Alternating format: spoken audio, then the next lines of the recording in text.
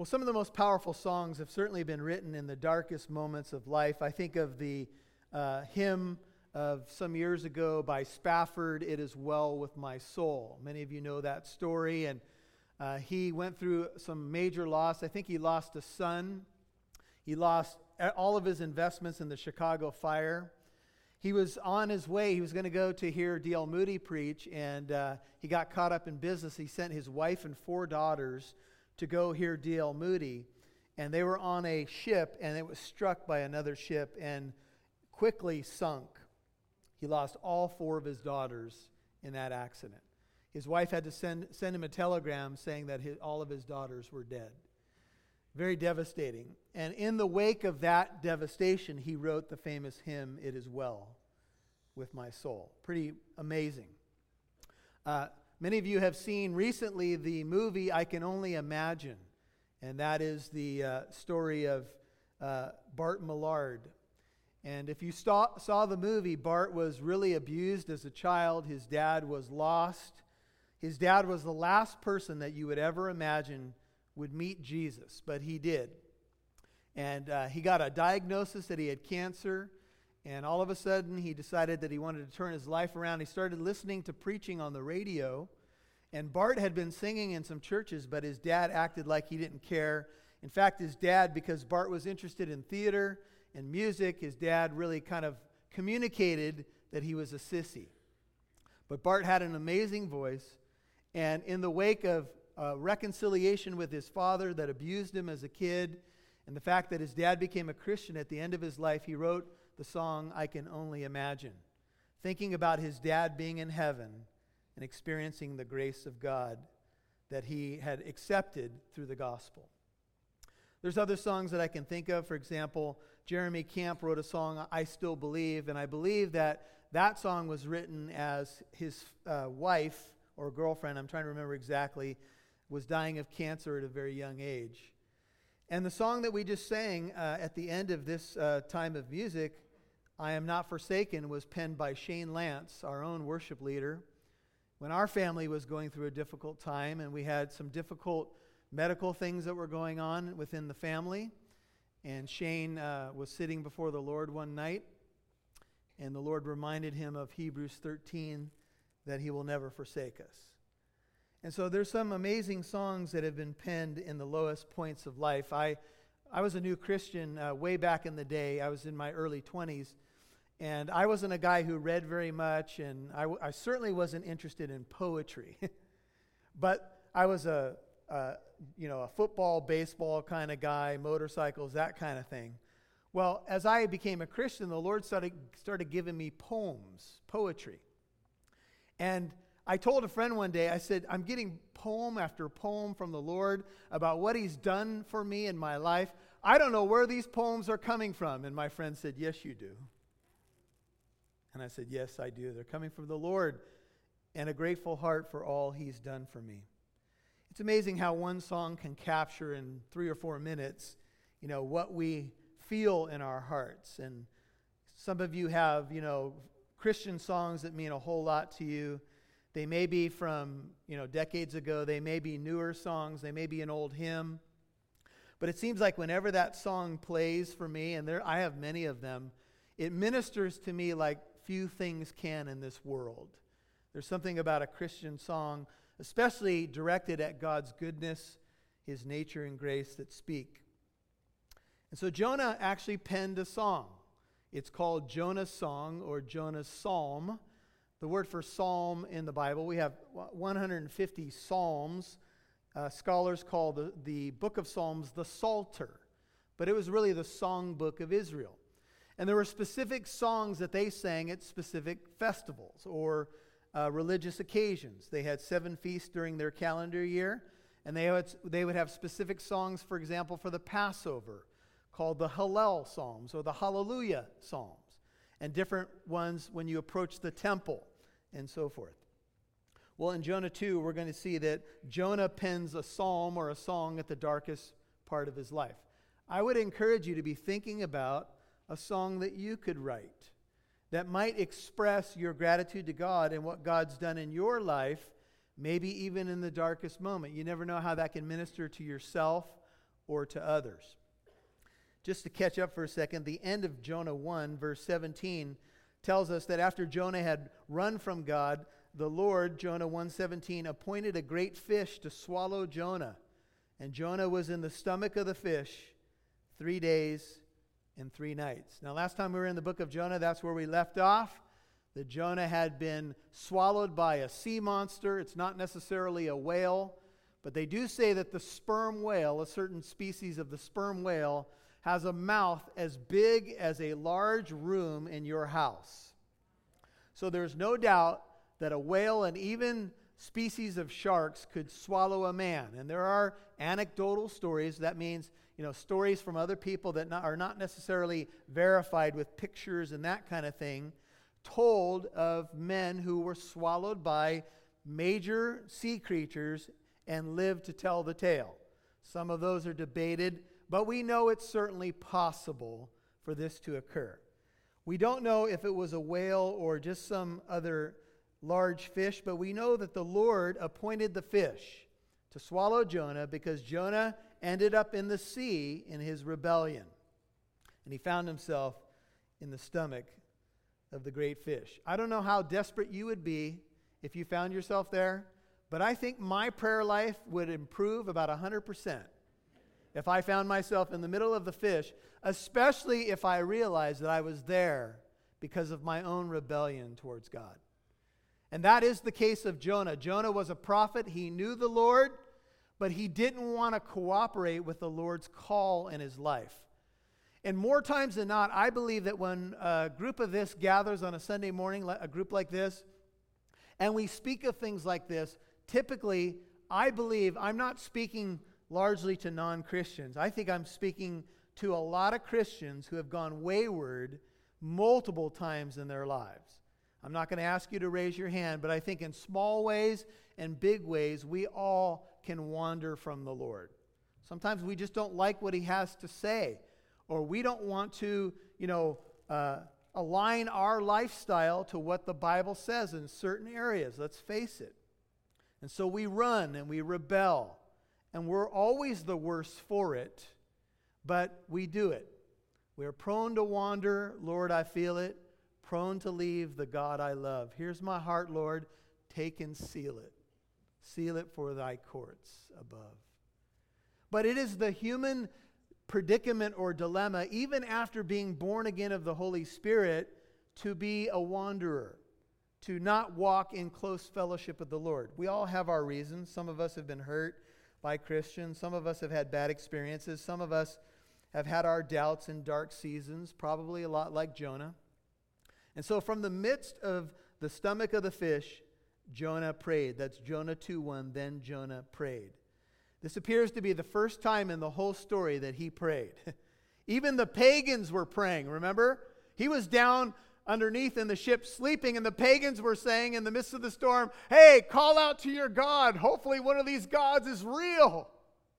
Well, Jonah came clean and said, I do serve the living God who made the earth and the seas and so forth. I know this is happening because of me. What should we do?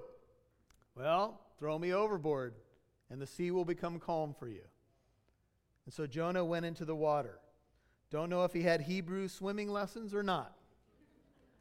But he found himself in the midst of the sea. Once he was there, the Lord calmed the sea, but the Lord had appointed a fish for Jonah. And Jonah prayed to the Lord his God from the stomach of the fish. That's Jonah 2:1. Now, there's been a lot of debate in the church of what's the best place to pray. Should you go into your closet and pray? Should you pray in small groups? I'll tell you, there's probably no better motivating place to pray than from the stomach of a fish. How urgent would your prayers be at that point? Sometimes we pray before a meal and we're like, Lord, rub-a-dub, thanks for the grub, whatever we say. But if you're in the stomach of a fish, your prayers are passionate and to the point. Help! And he prayed to the Lord his God. The Lord is my shepherd. There was already a relationship there. He was already Jonah's God. The problem wasn't that there wasn't a relationship. The problem was Jonah wasn't cooperating. And God is God. And so God got the prophet's attention, no doubt. We should say that the fish, even though we could see the fish as a punishment, was actually Jonah's salvation in many ways. The Lord was his salvation, but the fish saved him from the sea and actually would get him to his intended destination. Elihu, who speaks in the book of Job, says, "But no one says, 'Where is God my maker, who gives songs in the night?'" For you note takers, verses 2 through 9 of Jonah 2 are called Jonah's song. Here's what it says. And Jonah said, "I called out," verse 2, "out of my distress to the Lord, and he answered me. I cried for help from the depth of Sheol. Thou did hear my voice." Now, as Jonah was in his distress, and some believe that the opening parts of this are his experience in the sea, that could be debated. But Jonah begins to cry out to the Lord. Just because the Lord intervenes in your life and maybe turns you around, gets your attention, doesn't mean that his tool will be a luxury yacht or a 5-star hotel. Sometimes the Lord will use a tight spot or a tight place or a tight situation to get your attention. And even though the Lord hadn't given up on Jonah by appointing the fish, that meant that he cared about Jonah. He could have just said, "I'll get somebody else, let him die." But he appointed a fish out of his mercy, and Jonah ended up there in a tight spot. Sometimes the Lord saves us, but uses tight, uncomfortable circumstances to get us to look to him again. It's happened to me many times. I'm sure it's happened to you as well. Psalm 119:67 says, "Before I was afflicted, I went astray, but now I keep your word."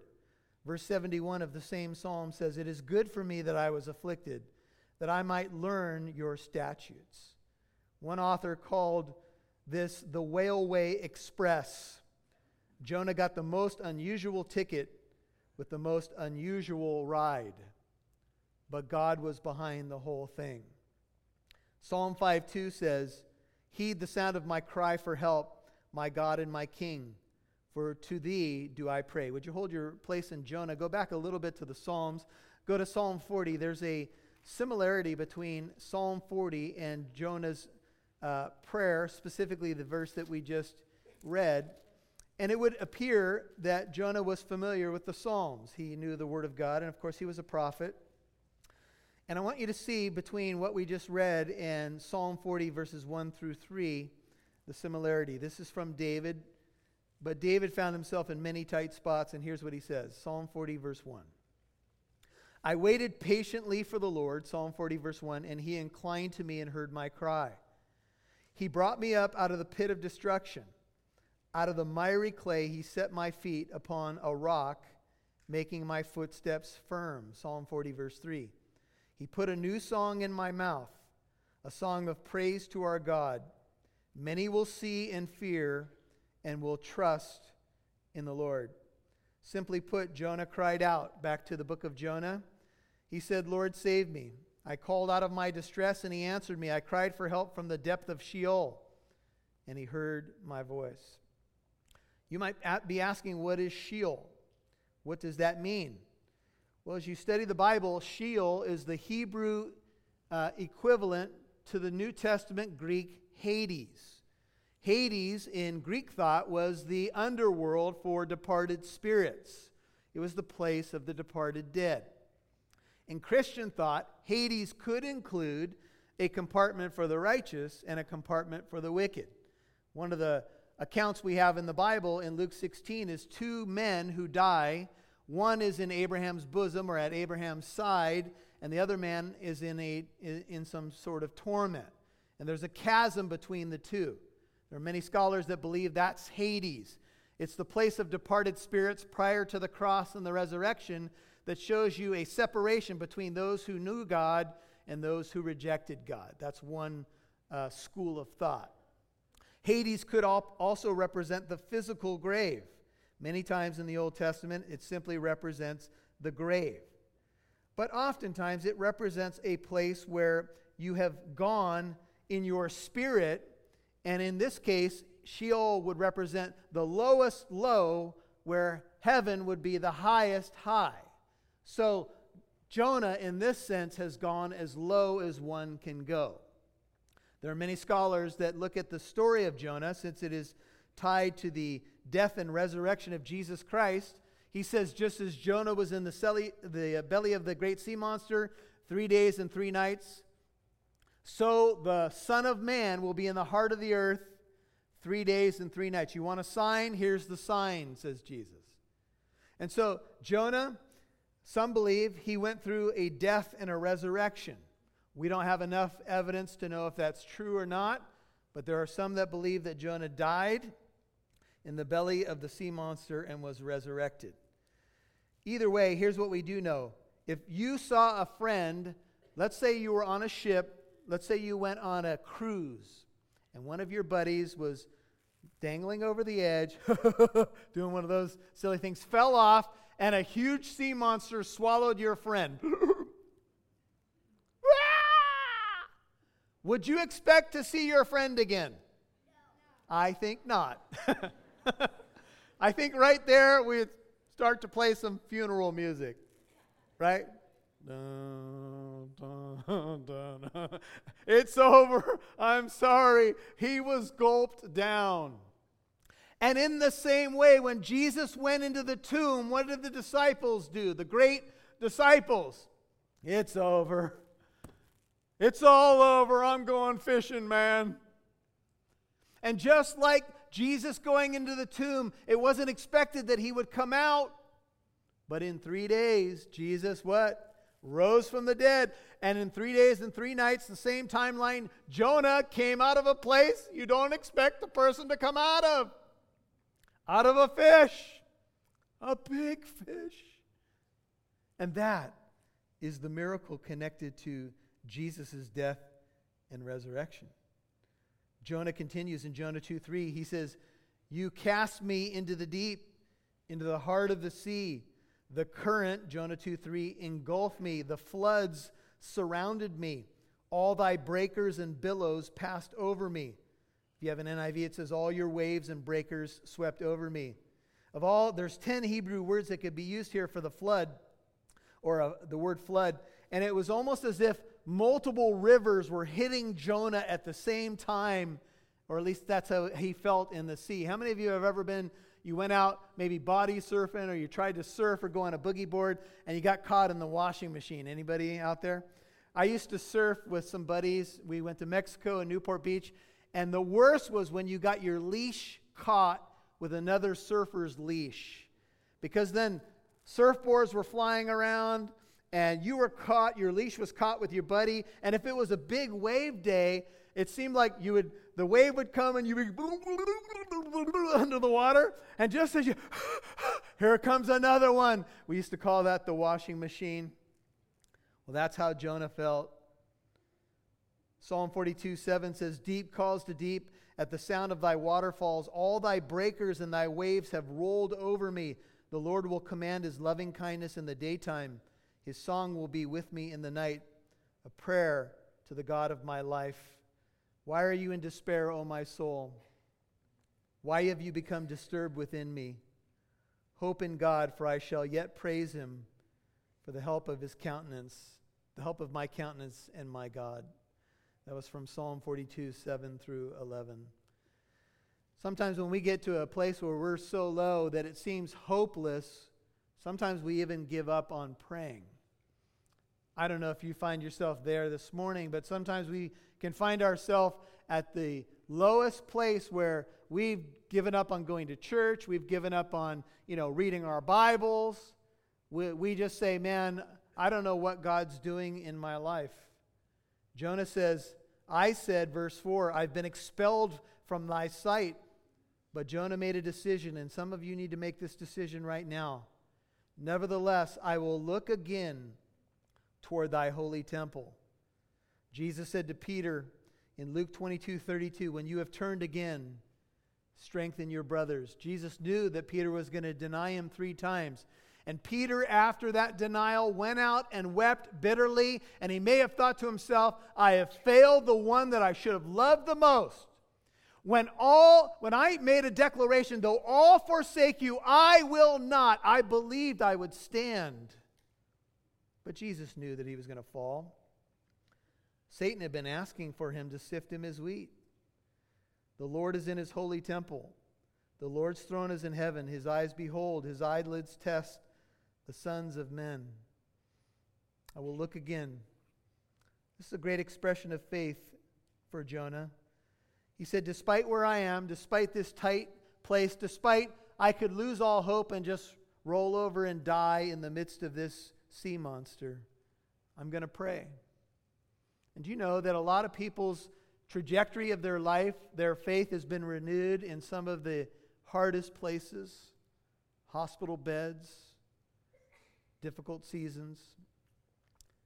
In Jonah 2:5 it says, water encompassed me to the point of death. The great deep engulfed me. Weeds were wrapped around my head. I had a seaweed turban, says Jonah. I was staring, you could put it this way, I was staring death in the face. And when that's happening, it certainly makes you look deeply at what you believe. I descended to the roots of the mountains. Look at verse 6. The earth with its bars was around me forever. But thou hast brought up my life from the pit, O Lord, my God. Take a look at your Bible. See the roots of the mountains there? Jonah had apparently sunk so deep that he descended to the roots of the mountains. That means the base foundation stones under the sea. This is from a commentary by Henry Morris. He says, so far as we know, the people of Jonah's day had no way of exploring the ocean floor, so did not know that coastal mountain ranges extended below the adjacent ground level and on down to the bottom of the sea. Yet Jonah could actually see that this was the case, and so mentioned it even in his prayer or his song. How did he know that? How did he know that the roots of the mountains went down like this? Because all Scripture is inspired by God and is breathed out or profitable. He says in the NIV version, I sank down, and the earth beneath me barred me in forever. There are some that believe that Jonah descended to the gates of Sheol or the gates of Hades or the underworld, and he was about to be moved from the land of the living to the realm of the dead. In Psalm 16:10 and 11, David, using similar language to Jonah, says, you will not abandon my soul to Sheol, neither will you allow thy Holy One to undergo decay. You will make known to me the path of life. In your presence is fullness of joy. In your sight, or in your right hand, there are pleasures forevermore. That Psalm 16:10 and 11, is spoken of the Messiah in the book of Acts, that his soul would not be abandoned to Sheol or Hades. And so he would come back from the dead. And Jonah says, while I was fainting away, verse 7, I remembered the Lord, and my prayer came to thee into thy holy temple. When my soul fainted within me, Jonah was dying or slipping away, he prayed to God, and the Lord heard his prayer. This is about as desperate as you can get, but I've watched it many times as a pastor that this is often where people decide to truly follow God. And if I invited you guys to come up and speak this morning, some of you would have your faith story that's turned in a moment of personal crisis. Or maybe you weren't sure if you were going to keep living on this planet. Maybe you weren't sure you were going to have another day to love your wife or love your family. And all of a sudden, your mortality brings things into perspective, doesn't it? When you know you have a limited time to do what you have been called to do on this planet, to redeem your life for God, to love the people around you, love them well, and not take that you've got tomorrow for granted to do this. Well, there's no better place in terms of Jonah to face that reality, right? He didn't know if he was coming out of there. All he knew was, right now, I want to get right with God, because I don't want it to end this way. I don't want my life story to be that I was swallowed by a fish while running away from God. End of story. That's not how you want your story to end, do you? You want to finish well. So I'm sure Jonah was praying for mercy. Jonah was honest. He cried out to God. Look at verse 8. And he repented. He said, those who regard vain idols, King James says lying vanities, forsake their faithfulness. Hebrew word hesed. They forsake covenant loyalty. Jonah had been disloyal to God. He had watched people on a ship who were pagans cry out to false gods and goddesses, and they could not deliver. He had run away from God rather than bringing the good news of the gospel to people who worshiped false gods and goddesses. And he said, look, I realize if you put idols before God, whatever they may be, you're in trouble. And Jonah would have to include himself in that. If you are going to follow God, please hear this. You must forsake your idols. You have to. You can't keep your idols in a closet somewhere for the next convenient use and be sincere about walking with Jesus Christ. It just doesn't work. You're going to be in a compromise. So Jonah said, look, idols need to go. What's an idol? Anything that we put equal with God or above God. And so, a couple verses from the book of Isaiah. Isaiah 45. Let's turn over there just a few pages back. Isaiah 45. Getting used to cross-referencing your Bible is an awesome thing as you study the Word of God. Look at Isaiah 45. In these chapters, the true God, the God of the Bible, is really challenging false gods. That's chapters 40 through 48 of Isaiah. But just to cut to the chase, this is 45:20 of Isaiah. God says to the false gods, 45:20, gather yourselves and come, draw near together, you fugitives of the nations. They have no knowledge who carry about their wooden idol and pray to a God who cannot save. 40:21 of Isaiah. Declare and set forth your case. Indeed, let them consult together. Who has announced this from old? Who has long since declared it? Is it not I, the Lord? And there is no other God besides me. A righteous God and Savior, there is none except me. Turn to me, 22, and be saved all the ends of the earth, for I am God, and there is, what's your Bible say? There is no other.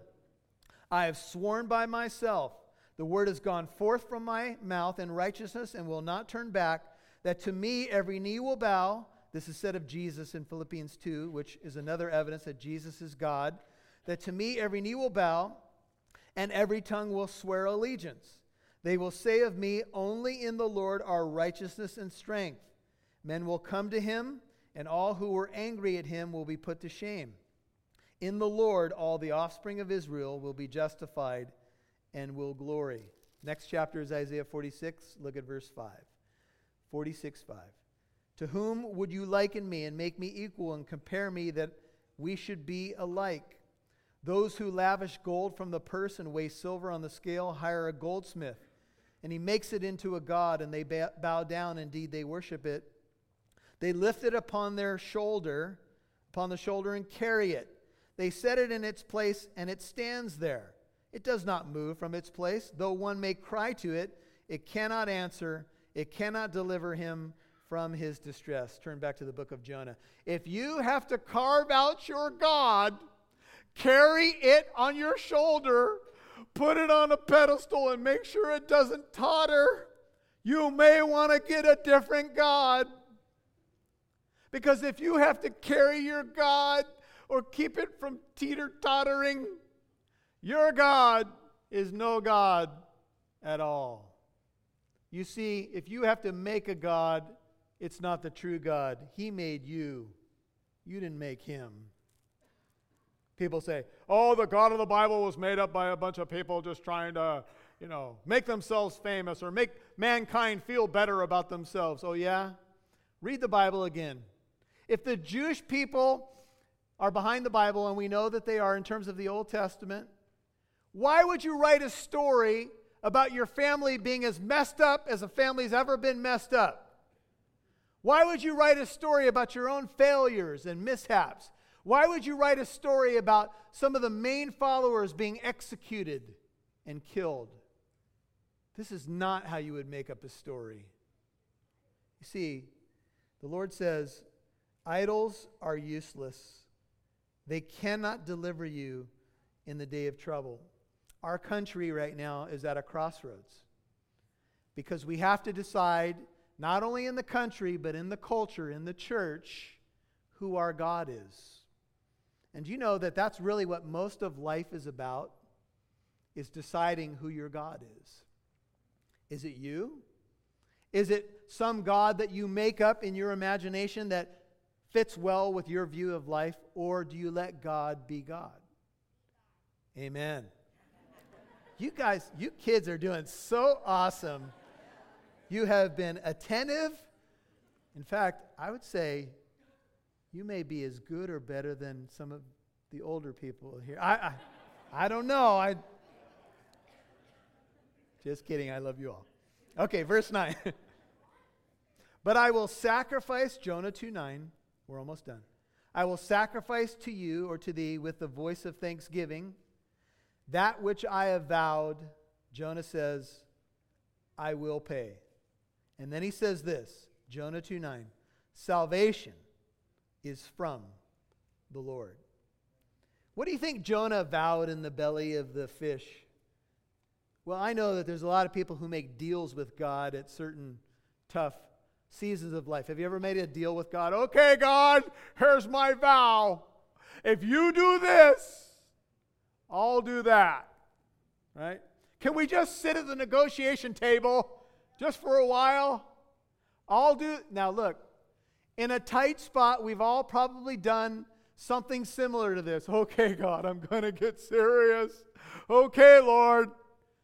Look, I had a couple moments in my life as a Christian, especially the first 4 or 5 years, where I was trying to go back to my old life, and I got myself in a tight spot, and I said, okay, Lord, I get the message. I'm going to follow you. I think this is what Jonah did. Jonah actually had thankfulness in his heart from the belly of the fish, and he made some vows. Maybe he said, Lord, if you get me out of this, I will go to the temple and I will tell my friends this story until the last breath in my lungs. Or maybe he said, okay, I'll go to Nineveh. Okay, uncle, I'll go. I'll do what you called me to do. Whatever his vow was, he said, look, that which I vowed, I will pay. I will do what I said I will do. You know, the Lord takes vows very seriously. We can brush them aside so easily, but the Lord wants us to follow through with what we've promised. And then he says these words, salvation is from the Lord. See the word salvation? That's the Hebrew word Yeshua, where we get the name Jesus.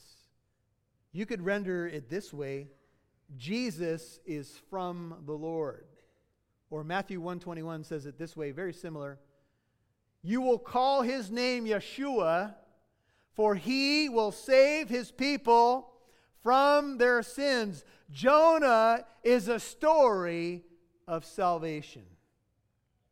The book of Jonah is about salvation. His own salvation being saved by the Lord's faithfulness, and then him going proclaiming to Nineveh the goodness of God.